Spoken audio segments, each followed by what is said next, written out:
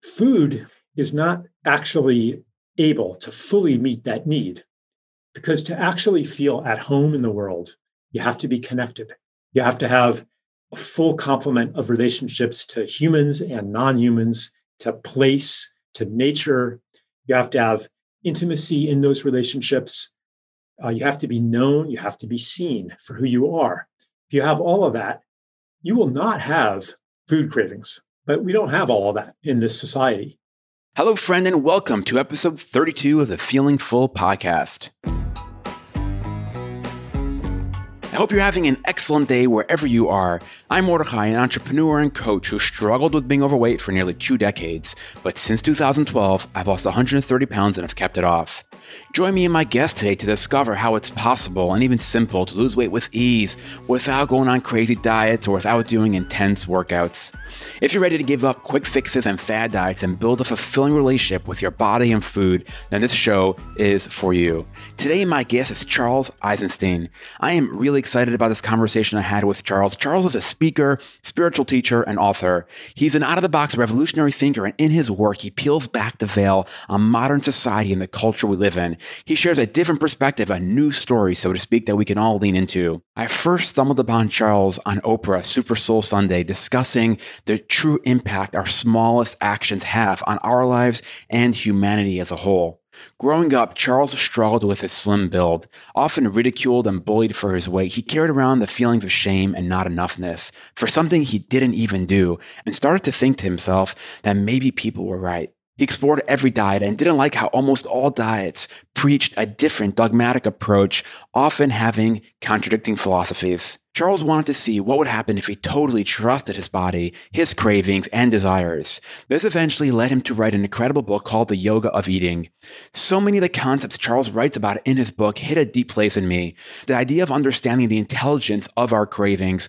Where are our cravings coming from? What are they trying to communicate and teach us?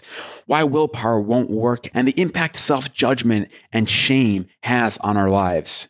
He also shares a deeper awareness around food, the energy, and all of it that we consume. In our conversation today, we discuss self-acceptance, developing inner trust, forgiving yourself, meeting yourself where you're at, understanding our modern-day food culture and the impact it has on our lives. He also shares how to become aware of these things so you can have more ease and flow with your food and body.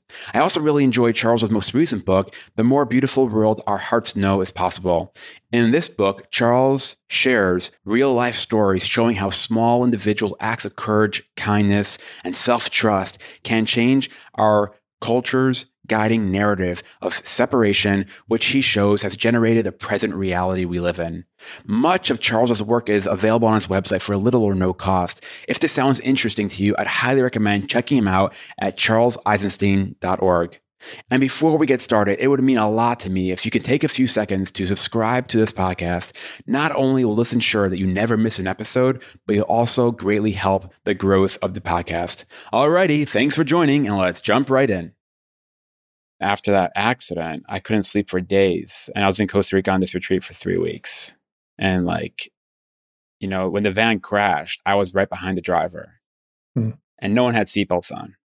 And we were like 16 people in a 15-passenger van. So you can and mostly women. So there's a lot of screeching, a lot of frantic, and it was just it's really intense. And I was behind the driver, and he was like, the brakes aren't working. And I thought he was joking because this guy's very masculine man. You've never seen him show that kind of emotion. And I jump up behind to see what's going on. And I just pull myself up over his chin. I'm like, what's going on? And he's like, the brakes, and he's trying everything. And when we crashed and had a head-on collision, I remember the glass cracking, cracking. And I was like, no, this is not the way it's supposed to end. I remember feeling like this is not the way it's supposed to. I remember that those were the thoughts. I'm like, no, there's so much more. There's all these things, and all my and everything just kind of crumbled right in front of me. All the dreams, all the things that I thought were just I'm like, oh shit, this is what this is those things they say could happen that may happen, and it's happening right now, and it's happening to me. And I'm missing out on everything that I really ever wanted. And that kind of set off this idea of what am I really here to do? I was on this retreat in Costa Rica, and I remember there was this moment where I felt a lot of shame around my body after I lost a lot of weight. And taking my shirt off in public was like literally like peeling a layer of my skin off my flesh. Wow. It was like the most terrifying thing that somebody would see me with my loose skin. Because all I wanted when I was so heavy was to fit into with everybody, to not be different. And here I am showing how different I really am. You lost all the weight and you're still different. Exactly. Right. You're still ashamed. Yeah. So I had this terrible sense of shame. And so like I was talking to somebody on the retreat and she was like, why don't you try to take your shirt off, for a minute by the pool? And she was one of the instructors, and like, see how you feel. Like you never did it before. And it was 95 degrees. It was really hot. And I was like, I needed to figure out a way to survive 3 weeks in the jungle. It was like, 95 was on a cool day. So I did that once, and I didn't really, I was like, wow, that kind of doesn't feel so bad. I was also very self-conscious. People didn't gather around in groups and start pointing at you. No, exactly. Like no one, I was like, oh, wow. It feels kind of good to be by a pool without a shirt on. And there's a few people around. No one paid attention.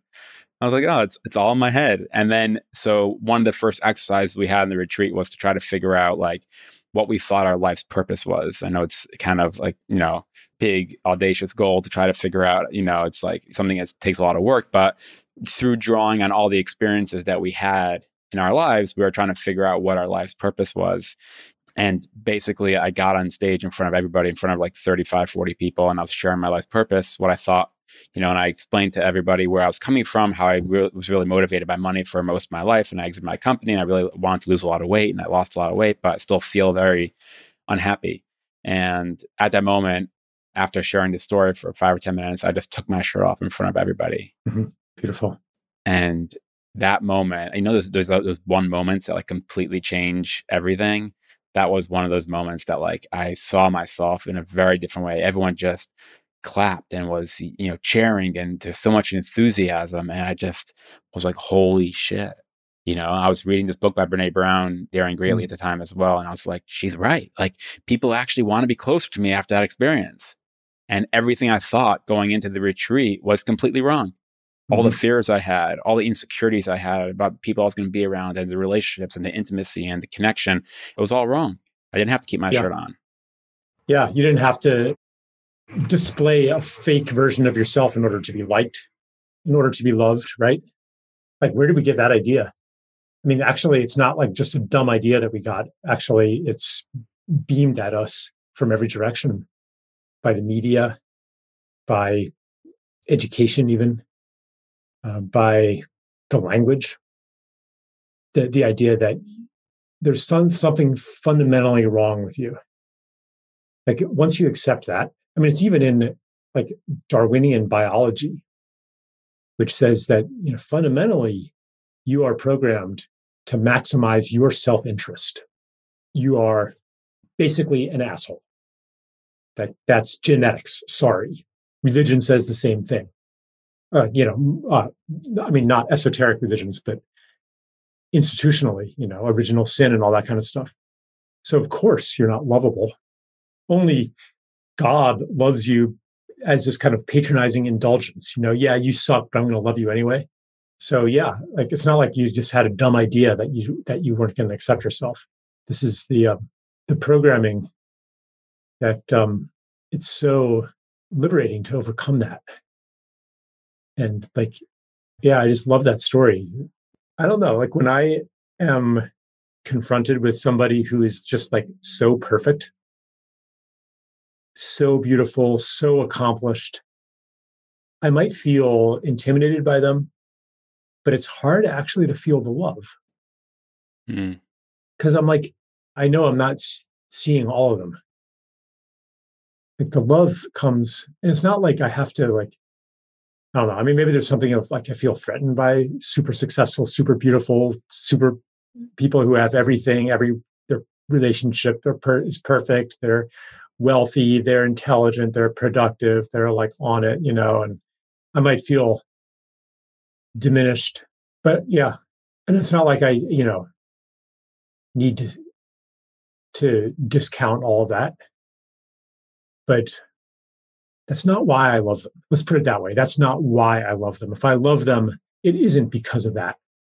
And if I love myself, this is the thing, like love, to be loved, to be seen, to be known, by others and by oneself. It's such a powerful need that if the only way that I can get a little bit of that is by self-delusion, by painting myself to myself as the hero of the story and a good person and superior to others.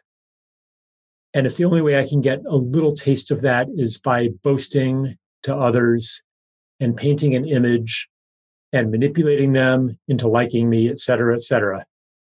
Like, if that's the only way that I know how to do that, I forgive myself for that. Poor guy, poor guy. He's afraid to take off his shirt. He's afraid to, he needs to boast and brag and show the image of success. And like, I'm talking about me. Was there a point in your life where you felt that you were trying to appear to people or the universe in a certain way that had you go down this exploration? Oh yeah. I mean, I don't know. I would try to appear really smart, for example, probably because in school, I got praise for that. I got validation for that. Our society values that, so, and I am probably pretty smart, but to like go out of my way to look smart, to engineer situations so that my knowledge would be part of the conversation. Like, and I hope that there's no element of like self-disgust in what I'm saying. It's more of like, yeah, I would do that. And it's not because I'm a horrible person. It's because I had an unmet need. Almost everything that we judge ourselves and each other for actually comes from an unmet need. What would you say your unmet need was that you were trying to have met by this? To be unconditionally loved and accepted for the totality of who I am. So there are things that I was ashamed of, that I had been shamed for. So let me hide those, even from myself, and show the part of me that's the most impressive. Then I will be loved. What, do you mind sharing some of those things? Sure. I mean, I guess a lot of it when I was a kid, I reached puberty late. I was very slight of build and bullied and ridiculed for that. So I became ashamed of my body, only wanted it to be seen in a certain way from a certain direction, my good side, and would rather show my mind. I was made fun for my singing. I was made fun of for when I tried to dance, so like all the things that I sucked at, I would basically try to not do. But it was even more like this shame for not even something I did, but like this sneaking suspicion that I myself am shameful. Like there's something fundamentally wrong with Charles. And that was a conclusion you came to while you were experiencing being bullied. Yeah, like there's part of me that's like, they're right. Right. They're right. They're in despising and ridiculing me. Their demonstrations of disgust toward me are accurate. And maybe I can get some redemption by joining in with them and ridiculing myself, because a part of me believes it. Yeah. Wow. Thank you for sharing that. I don't think my story is that, that uncommon, really.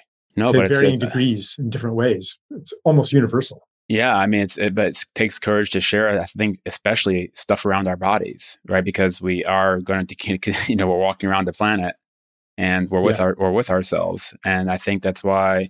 I mean, our stories are around our bodies are maybe different in the terms of I was heavier and I was getting bullied and made fun of, and you were, slimmer and you were being bullied and made fun of. But we both made agreements with ourselves that something was inherently wrong with us. And then we operated from that place by finding other ways of getting self-validation, whether it was through, business or through intelligence. Right. I'm really curious. I want to dive into your first book that you wrote. I know you're 5 books deep at this point that are published. I'm not sure if there's others that are unpublished, but I know you've published 5. And I'm curious, The Yoga of Eating, where did that come from? Mm-hmm. Yeah, I shouldn't say that was my practice book. But, a lot of the ideas that I would write about later had their first airing in that book. And really, that book came from my explorations of various dietary philosophies and health practices.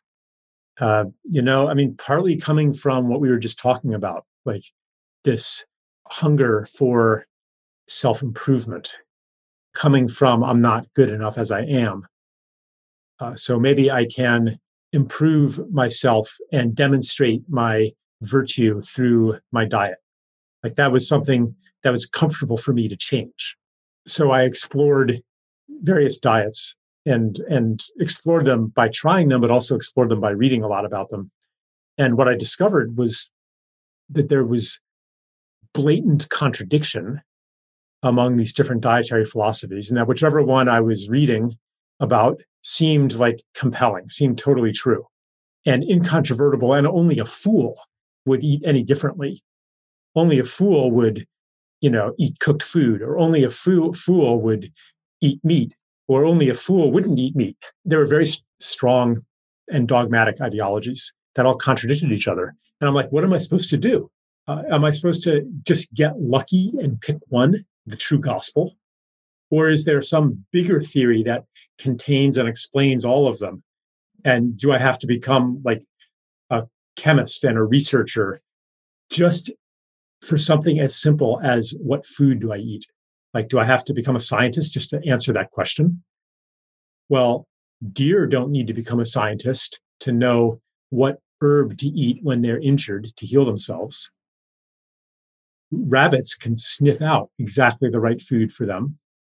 Like, I'm an animal too. I should be able to do that too. So I developed this exploration of self-trust. What would happen if I totally trusted my body? And what does that mean? It means something as simple as trusting desire. What do I actually want? And at first that seems insane, because that does not mean that I will have no limit on my cravings and I'll just eat an entire bag of Oreos or whatever I want. Like, but why is that a bad thing? Like, our programming is whatever I want, that's a bad thing. Want is a bad thing. You have to govern that and control that and transcend wanting for higher things. And I was like, no, this transcendence and this war against the flesh, that's part of the war on nature that has gotten us into this problem. When I began to trust my body, one of the first things I realized is that I had no idea what I actually wanted. It wasn't that I was eating too much of what I wanted. In fact, it was kind of the opposite. I was eating things compulsively that I didn't even want, that didn't make me feel good. So I was like, okay, what if I trust it for real? What if I get serious about only eating what I want and eating all that I want and not eating things I don't want? Like, what happens then? And that was the origin of that book, which is really just about self-trust. You're saying a lot of really interesting things. And I thoroughly enjoyed your book because of the unique perspective you share with this, kind of like this intuitive eating idea, right? Which is intuitive eating is trusting your intuition, that your body knows what it wants, knows what it needs. Kind of like the deer example, right? When it eats a plant for medicine when it's injured, it's very similar. So, intuitive eating is something that, I'm not an intuitive eater yet. I'm open that the possibility exists, and which is why I was so interested in the book. I find myself getting closer to an intuitive eater as I've changed my desires. So I think my desire for different foods have changed over the last 10 years through my, weight loss journey. I now crave vegetables or fish and these foods I would never eat, 10 years ago, never want to eat, right? Unless I was forced, which was rare. So I'm curious, like in a highly triggering environment of our modern day society, it feels a little bit abstract to say, follow the cravings and follow your wants, because if someone has a TV, for example, or if someone, is in a triggering relationship, or someone's in a challenging work environment with a boss that triggers them and sets them off. And I'm using the word trigger a lot because a lot of times we use food to respond to triggers. So if we just allow all our triggers and cravings to turn into desires, that can feed somebody who's obese to get even bigger or heavier. Yeah. So part of it is distinguishing between cravings and an authentic appetite. One thing that happens when you really pay attention to the experience of taking something into your body is that things that don't actually make you feel good, that becomes much more clear. So basically, a lot of cravings and TV advertising actually aggravates this. But a lot of cravings come from an attempt to meet a need that food or that kind of food cannot actually meet. So like, why do you have a craving for sugar or for snack food or something like that? It's not because your body actually needs that. And it's not because it even makes you feel good over the full experience. It's maybe because you're craving, you have an unmet need for intimacy, which is a kind of a sweetness that the sugary food temporarily meets, but it doesn't actually meet the need. It superficially meets it, but it doesn't actually bring intimacy into your life. Or in general, food can be a way to meet the need for connection. And it temporarily actually does connect you to the material world. Like you're putting a piece of the world in yourself. And in that moment, and maybe if you or anyone listening has had that experience of being a compulsive eater, and by the way, just because you're thin does not mean that you don't have an eating problem or are a compulsive eater. It just, doesn't show up in your body the same way. But if you have that experience, you might notice like there's a feeling of being at home when you're putting the food in. Oh yeah. There's a release, right? There's a comfort. Yeah. Like it's like saying, I am here. In this moment, I am here. Well, food is not actually able to fully meet that need, because to actually feel at home in the world, you have to be connected. You have to have a full complement of relationships to humans and non-humans, to place, to nature. You have to have intimacy in those relationships. You have to be known. You have to be seen for who you are. If you have all of that, you will not have food cravings. But we don't have all of that in this society. And one of the ways that that people meet this need to exist, which is to be related and connected, one way that they meet that need is by overeating. It's like maybe the best way to do it, or the only way available. And or the easiest way. Or the easiest way. It's been made available, and it is good for business. And the same is with other addictions. They meet a need or they temporarily assuage the pain of the unmet need, but they don't fundamentally meet the need. Like no matter how much food you eat, it's not going to improve your intimacy. It's not going to bring you community. It's not going to connect you to nature beyond that act. So it's that, and that's the pattern of an addiction.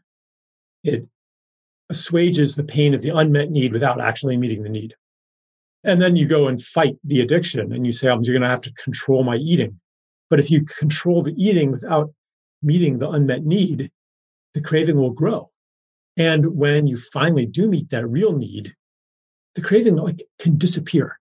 It becomes just an empty shell of a habit that is easily discarded. So for some people, maybe you get into a new relationship, you move into a new community, you find meaningful work, and all of a sudden, it's like, yeah, that addiction just has no compulsion anymore. This war on desire, it's like, yeah, it's maybe in a way necessary if I'm not saying, yeah, just indulge your cravings and that end of story. What I'm saying is get serious about loving yourself. Get serious about meeting your real needs. Ask, what am I hungry for, actually? Because if you're overeating, you're not actually hungry for the food, are you? Right. You're numbing something. I think it's interesting. You touched on willpower. I mean, many people will agree willpower runs out, right? That's why that's why the habit movement is such a popular thing. It's like create a habit, because if you use willpower, it's never going to stick, right? Willpower is a depreciating technique to overcome something, especially as triggering as food or desirable as food. And one of the things you talk about is the cravings, how willpower is basically blocking the cravings, right? So when you use willpower to overcome something, you're essentially not learning the lesson the craving is wanting to teach you.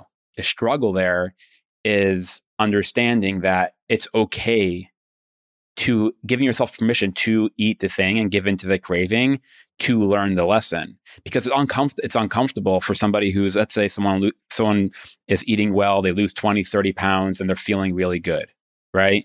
And then they have a craving and they start eating in a way that they're not happy about, and they're starting to gain weight. That's where the discomfort comes from, right? It's because they don't want to backpedal to where they were because of goals and dreams or desires to be in a slimmer body. Or back to the fact that being overweight makes that old belief about themselves a reality. There's a lot of psychology around weight, and armoring, and the identity, positive and negative, that goes along with a certain body shape and all that kind of stuff. What I'm saying is that, so willpower, which is basically the war on desire, I want to do it, but I'm not going to let myself do that. That is only necessary when the desire, which comes from an unmet need, like where does desire come from? Where does desire even come from? It's a biological program. It's driven by needs. Like if you hold your breath, you will desire to breathe, and that desire will become more and more intense.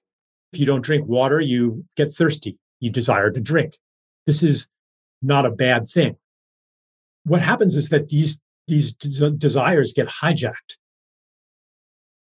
towards something that doesn't meet them. And you can actually feel that in your body. What I say is, okay, let's get serious about pleasure. Let's get really serious about being good to myself. So yeah, like I have a craving now. Okay. And I'm going to, the willpower didn't work anyway. So let's try something else. Like, let's face it, it didn't work. After how many decades, it didn't work. So let's try something else. Let's have that cookie, and I'm going to have as many as I want. And I commit to fully feeling every bit of the pleasure and discomfort that comes from that without judgment. I feel the pleasure. And then, gosh, I don't feel very good now, do I? I feel bloated. I feel like this blood sugar thing. I feel this emptiness. I mean, it's hard for me to describe it, but like however it is for you, I don't feel good. Well, if you can fully feel that, you are teaching your body what that bag of cookies really is for you. It is not actually connection to the universe. It is not intimacy. It is a bag of cookies. And it is a certain set of feelings that include maybe some pleasure, but probably include a lot more discomfort. So you fully experience that. Just like if you say, like you touch a hot stove and it hurts, and you learn not to touch that hot stove. You don't need any willpower to not touch a hot stove. You don't need any willpower to not dig your thumb into your eye. Are you like resisting that right now? Right. No. Are you resisting that urge to stick? No, you're not. Because you know in your body that doesn't feel good. But imagine if you had like no pain receptors in your eye. Okay. And you stick your thumb in there. Wow, that feels kind of cool. It's all slippery, and let me do that some more, And then you get an eye infection, you get eye damage, and somebody says you shouldn't do that. And you're like, okay, I guess I'll try to stop. Like you might need willpower to try to stop doing that. But if you're feeling it, then you're not going to need willpower. So the question then is, what prevents us from fully feeling the effect of the harm that we're doing to ourselves, to fully feel that harm. One thing is distraction.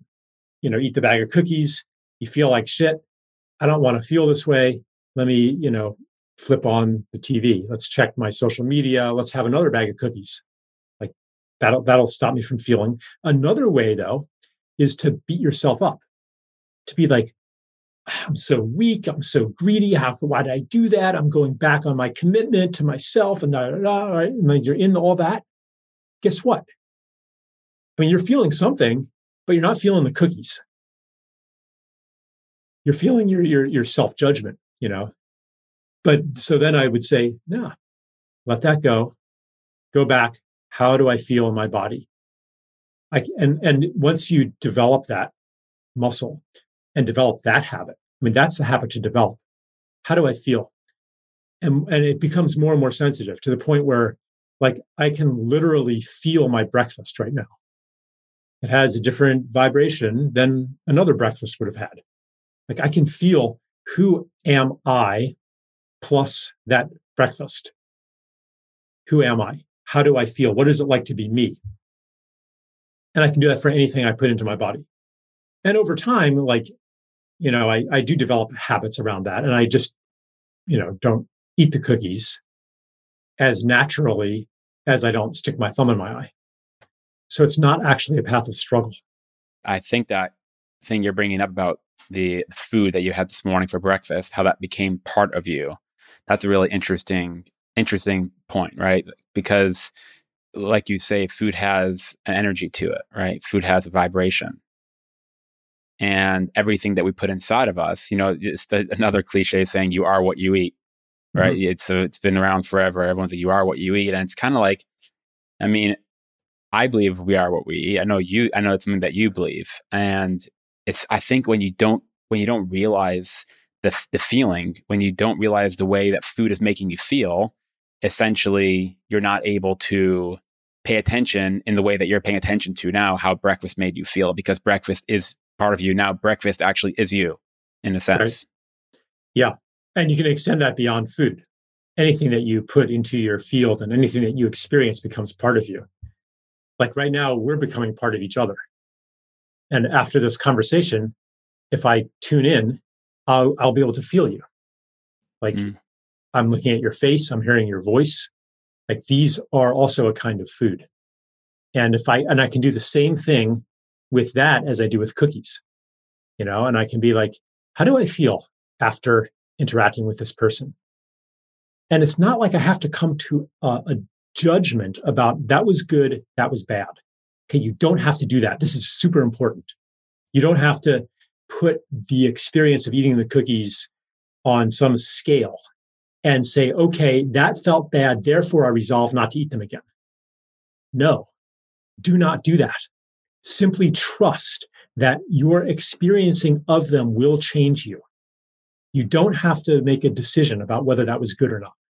In the same way, I don't have to decide, okay, do I like Mordechai or not?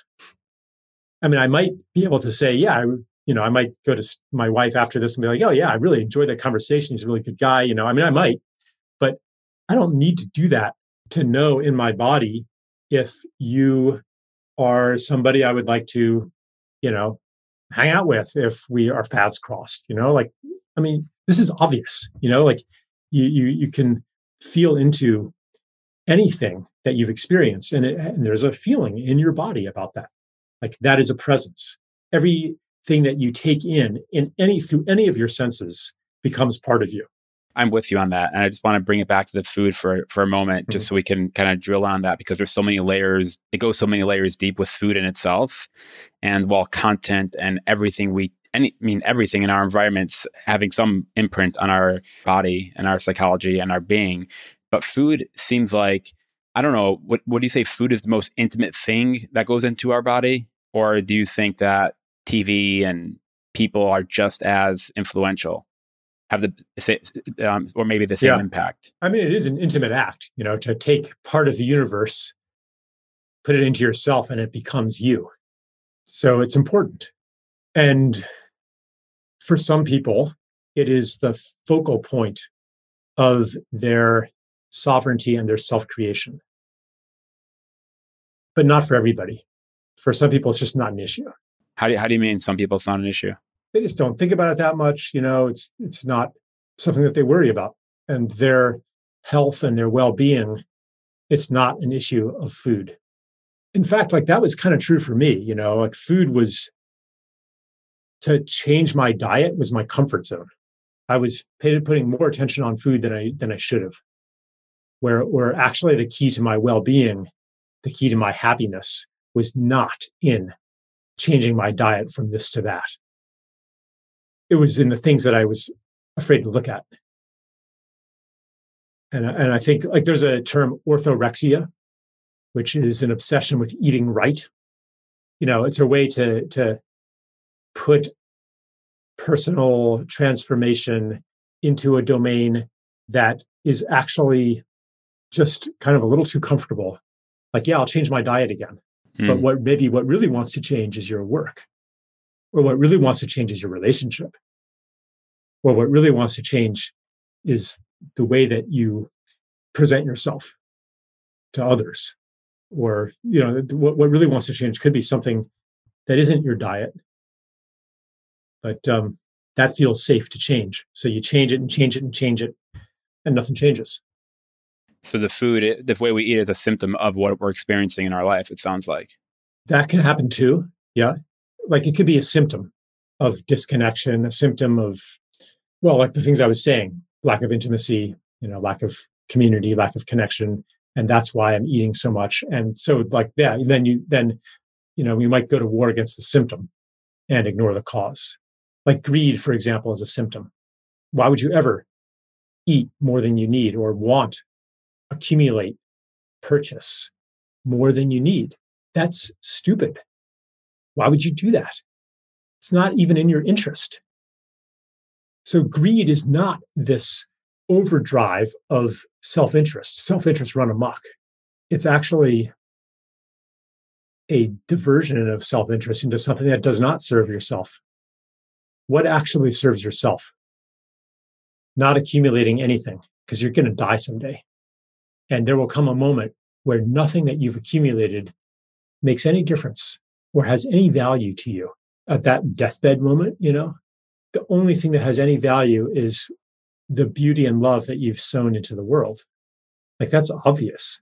The only way that isn't true is if you're immortal and could take it all or could take it with you, as the saying goes. But you can't. So greed is irrational.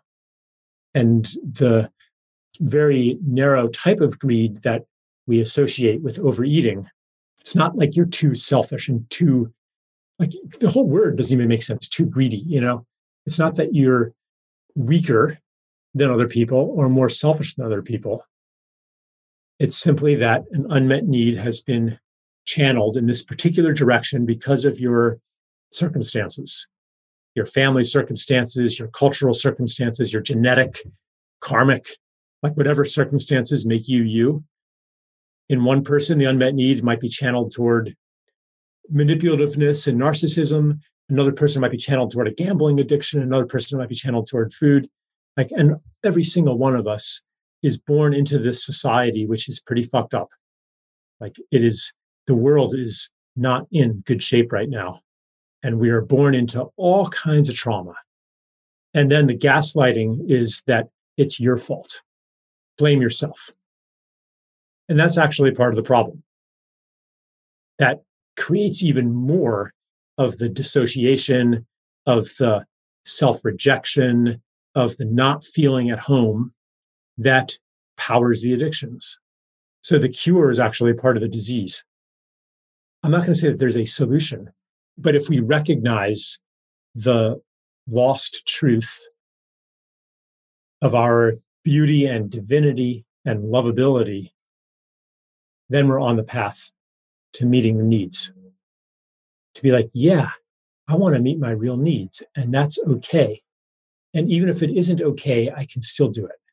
I don't need someone to tell me it's okay. I love myself because I love myself. And there's a truth in that.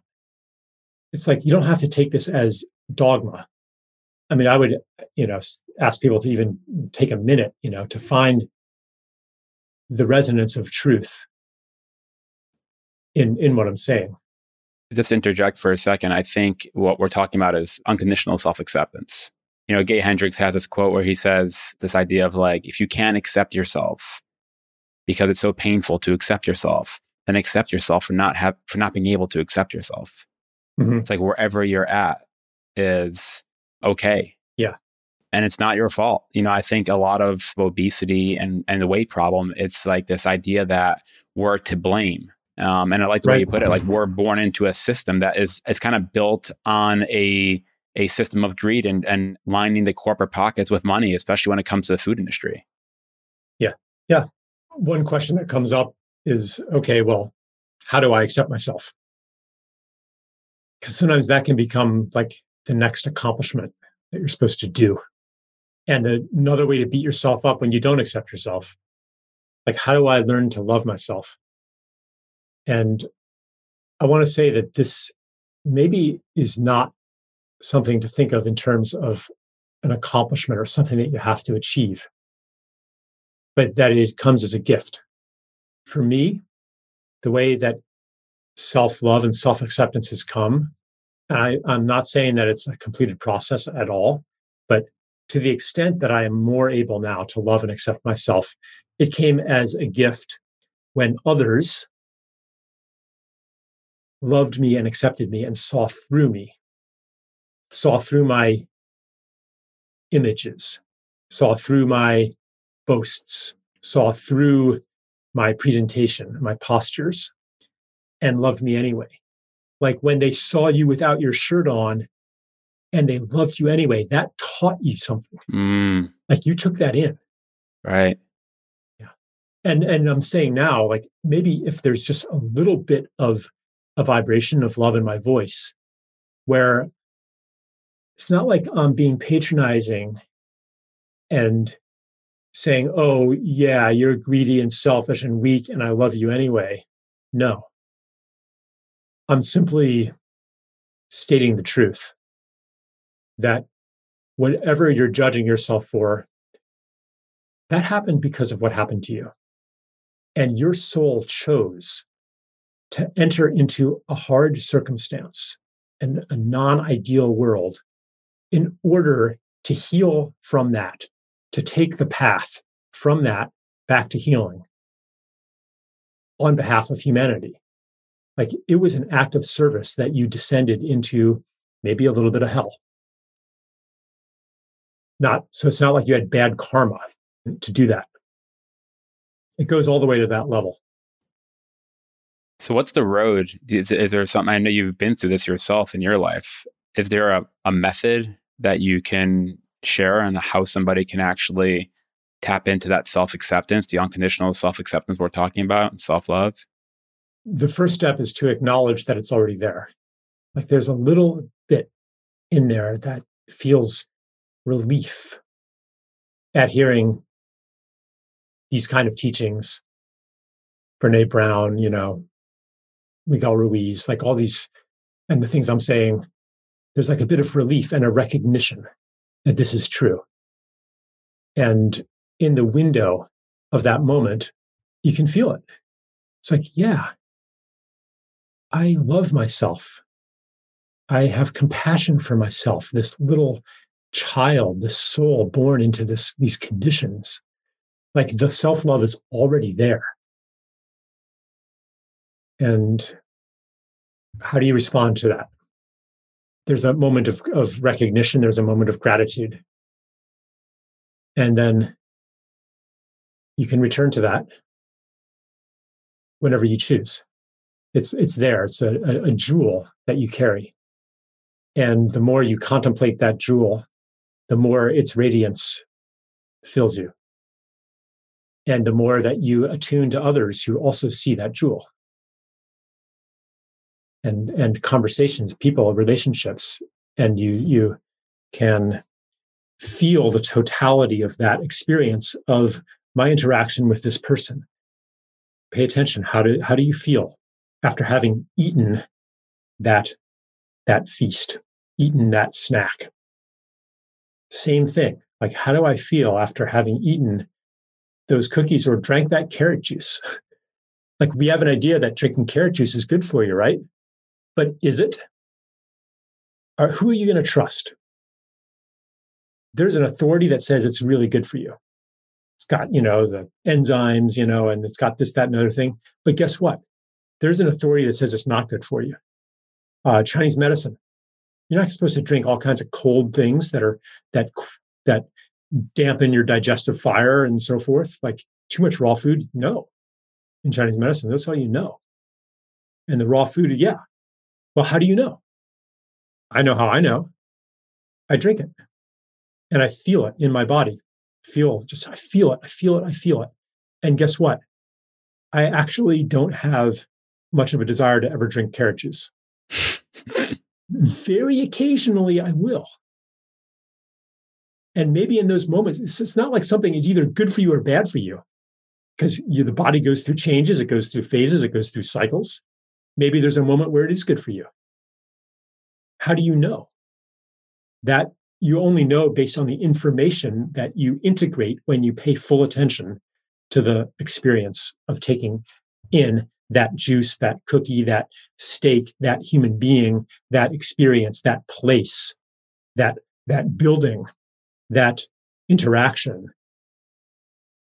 I think in order to do that properly, like 100%, you need to relinquish an exceptional amount of control of outcomes.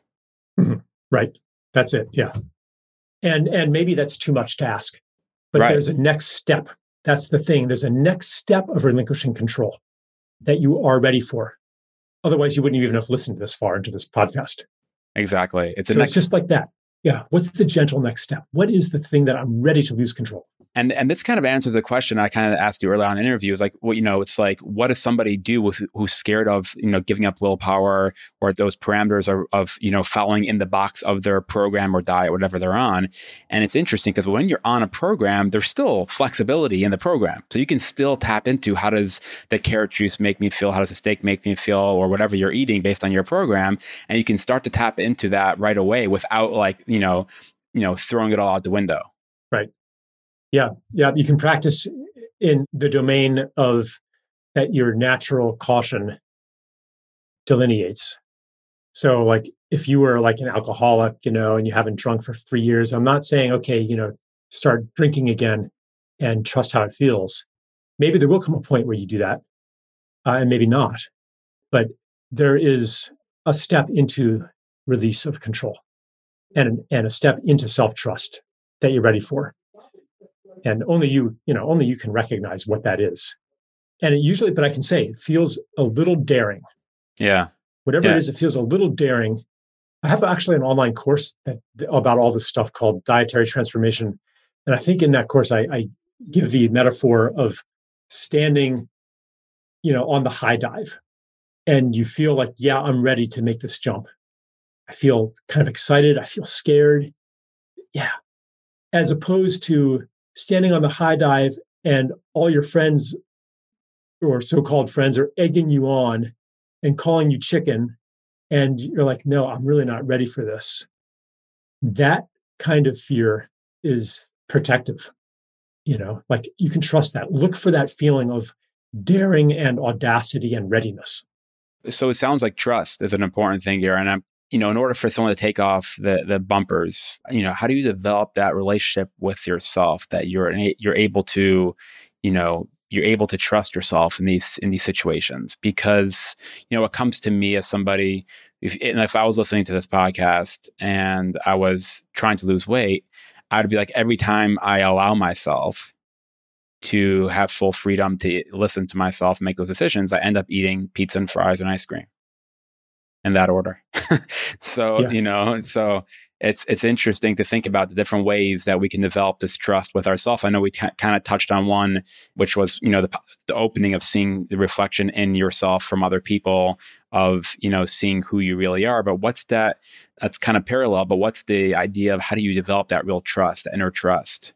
I'm thinking about how I develop outer trust and who do I trust? And what do I trust them to do? Right. there's people who I like really trust on some level, but I wouldn't trust them to manage my finances, or I wouldn't trust them to drive my car. But like on some level, I trust them.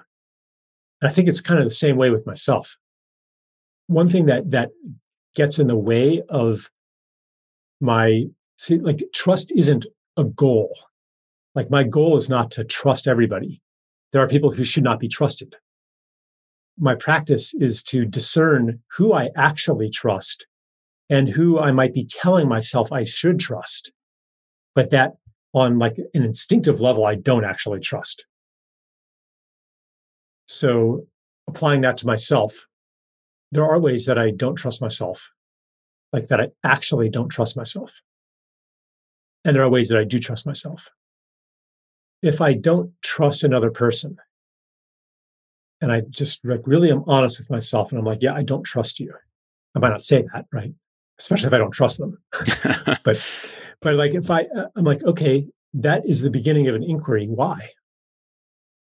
Why don't I trust them? It could be something about them. It could be something about me. But it's an opening of an inquiry. So if you look at yourself, why don't I trust myself? Then it's not going to be something about them, because it's all about you. So why don't I trust myself to, walk into a casino and gamble responsibly, if that's a thing? And by the way, this isn't my thing. I have no attraction to casinos, but for example, like, why don't I trust myself? How do I feel? What takes over? Like, what is that experience? It's a way of getting to know yourself. I think that even an ideology that you should trust yourself, like paradoxically, that is not trusting yourself. Do you trust your distrust? And I hope I'm not getting too confusing here. It's just about being honest. If you don't trust yourself, yeah, be honest about that. I don't trust myself. And here's where it hurts. It's going to hurt not to trust yourself. When someone doesn't trust you, it kind of hurts. When you don't trust yourself, it hurts. Back to accepting. Mm-hmm. Back to accepting and meeting yourself where you're at. Like, it's, if you don't trust yourself, then be okay. Trust yourself and not trusting yourself. That's a thing. Yeah. And the self-trust will grow. You'll become more trustworthy. The more honest with yourself you are, the more trustworthy you become. Right. So it sounds like by really investigating, where these cravings, desires are coming from and what they really mean, and what, like we said earlier in the convo, they don't necessarily mean food. Then when you truly investigate them and really take a hard look at yourself and why you're craving these things in the first place, then you're developing an honest relationship with yourself. Yeah. And take a soft look at yourself, not a hard look at yourself. A soft look. A soft look with a soft gaze. And you don't have to figure out the craving. You don't have to have like an epiphany of, oh my God, the whole time I was just seeking connection. Okay, maybe you will have that epiphany, and maybe that'll be helpful, but you don't have to have it. All you have to do is integrate the experience of eating that food into your body. And as you do that, it will become less and less available to you as a substitute for what you're actually needing. Yeah. I want to change gears for a second. I know you went through a lot of experiences of trying different diets and programs and to figure out what you truly desired for your body. And I know you have experience with, going some time without meat. And I know the whole meat conversation can be very controversial, what to eat, how to eat meat at all, if you should be eating meat responsibly. And I know there's different ways of looking at it. And I'm really curious, where you're at, because I saw some things written a long time ago that, you've been on and been off. And B, I'm curious on your perspective on the energy of the meat, of the animals that we consume, and how to consume them responsibly. Yeah, I mean, that's a very large topic. maybe the cliff notes, because I know we're getting close on time. Ultimately, where I take that conversation is into our attitude about death. And the delusion that kind of runs our whole civilization, that death is the worst thing that can happen to you. When in fact, it's far worse to live a life that you don't want to be living, that is not aligned with your purpose for being here, that is a dead end. To live the wrong life is worse than death. And the soul knows that. That's why people get sick when they're not aligned with the life they're supposed to be living. So for me, the same thing applies to the animal world and the plant world. It's much more important for me that animals and plants live in a good way than the timing of their death. And in nature, it's kind of harsh. Like most baby animals die before they grow up. Most baby rabbits. How many babies does a mother rabbit have? I have no idea. A lot. How many tadpoles does one mother frog lay eggs for? Hundreds, right? How many of them actually grow up to be an adult frog? On average, 2. Otherwise, the world would be inundated with frogs because of exponential growth. Okay, this is but what I'm really saying is that any ethical or moral framework around eating and how much suffering do we cause, et cetera, has to take into account naturalness and necessity of death in ecosystems. So for me, the question isn't whether more death is happening or less. The question is my way of eating, is my food way part of a living whole, part of an abundant, thriving, developing totality?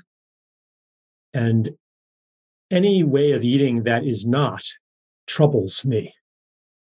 Whether it's confinement animal operations or those endless fields of plastic that you see when you drive down the Central Valley in California, where they're raising to grow vegetables. Have you ever seen those? I have not, no. An ocean of plastic, because that's what they use for ground cover, for weed control. Like an ocean of plastic as far as the eye can see, plastic ground cover. That literally hurts to see that. And it repulses me to participate in that. And what I do is I take that in. I believe on a subtle level, you can taste that in the food. Like this, what I was saying before about I can feel my breakfast still, like I can feel the vibration of that. That sensitivity can be practiced and refined to a very, very, very subtle level. Wine experts do that. They can sip some wine and they can tell you what region of France and what year the grapes were grown in. How do you do that? It's because of this principle that the totality of everything that has happened to that being is stored in its taste, in its vibration on a subtle level. So anyway, basically I'm kind of putting an intellectual explanation on top of something that the body can actually attune to. And the intellectual explanation is I want to live in a way that is consistent with life itself as a totality. Got it. That's definitely the 10,000 mile viewpoint of it. I think that makes a lot of sense. That's probably a book in itself to unpack all the details of that, but maybe for another time. I find that concept really interesting, how all the inputs that are on our foods, all the people, all the things, all the trucks and the gas and everything that's going into something. And the love. Yeah. Like mom's food tastes different. I'm sorry, but it tastes different. Farmers markets as well. I find that I find going to a farmer's market, buying produce from farmers who actually grew it, you actually sense a different energy. I love farmers markets. I definitely sense that. Yeah. But I think it's cultivated. I think it's cultivated over time. You take, like you said, it's something that it's in us, but it takes time to develop. Mm-hmm. It is in us. It's been suppressed partly by ideologies about what's good for me. So like you listen to the ideology and not to your body. It's suppressed by, or it's never just developed. Like you, as parents, you can help your children develop it. Like I do that with my kids instead of, okay, yeah, I do actually limit the amount of sugar and stuff they can eat. But when we do have an ice cream cone, afterwards, I'll direct my son's attention to it. How does that feel? How do you feel right now? Can you feel the ice cream in you? Yeah, so can I. And I don't say that's bad. Remember how you feel now, it's bad. Well, maybe I do that sometimes, but I when I'm aware, I try not to do that. And just to teach him to trust his body. That's amazing work. That's awesome. Lucky kids. While we get close to wrapping this up, is there anything that, I know you shared a course around food. People can find out more about that on your website, is it? Yeah, it's on there. Okay, so I'll make sure to link it in the show. I'm curious, how can people find out more about you other than your website and your work? My website is probably the best place. There's a YouTube channel that's got some good stuff on it. Yeah, if you poke around, you'll find things. Cool. I'd love to wrap up with a couple of rapid fire questions for you. Is that cool? Yeah. All right. So what is the book or books you've given the most as a gift and why? I'm just going to pull one out of the air. Yeah. Cutting Through Spiritual Materialism by Chogyam Trungpa. And why is that? Because I was so grateful to have read it when I was 22. It saved me a lot of trouble. It's really subverts like the whole program of pride in one's, spiritual accomplishments and one's morals and one's virtues. And it's just a very honest book. Awesome. I look forward to checking that out. What's something you wish more people knew about you?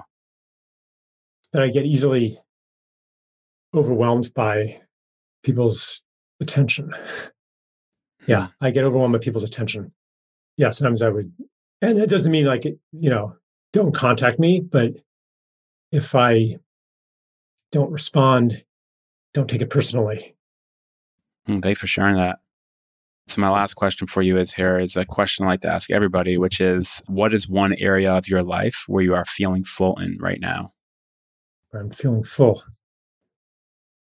I feel very full in the area of food. Yeah.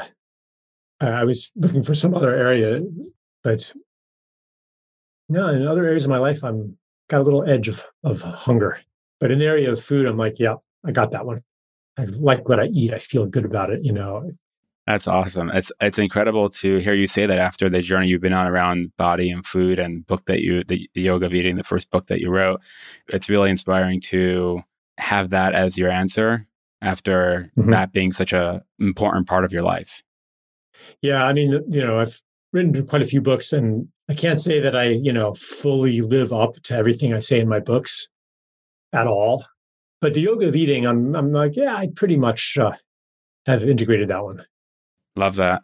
Well, Charles, thank you so much for coming on to the show and sharing all your wisdom with us, with me and the listeners. And yeah, man, I really appreciate all the work that you're doing. I know it's a labor of love for you, and it's not about money, fame, or glory, but you really care, and I really sense that through your work. And I'm just so grateful for you. Hey, one more thing before we say goodbye. My goal is to make Feeling Full the best possible podcast you listen to, and I love your feedback. If you have comments, ideas for future shows, guests, or topics, or just feedback in general, you can email me at m@feelingfull.com. You can also find out more about the show and all the past episodes at feelingfull.com. And if you found this episode valuable, please share it with a friend or leave a review. Until the next episode, take care, be well, and feel full.